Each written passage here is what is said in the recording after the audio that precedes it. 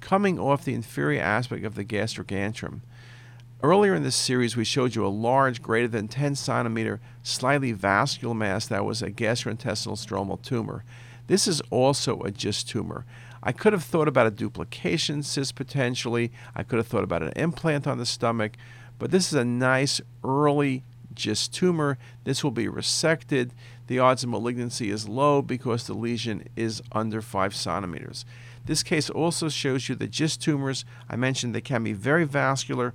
In this case, it's slightly vascular, but fairly homogeneous, as shown nicely on these images.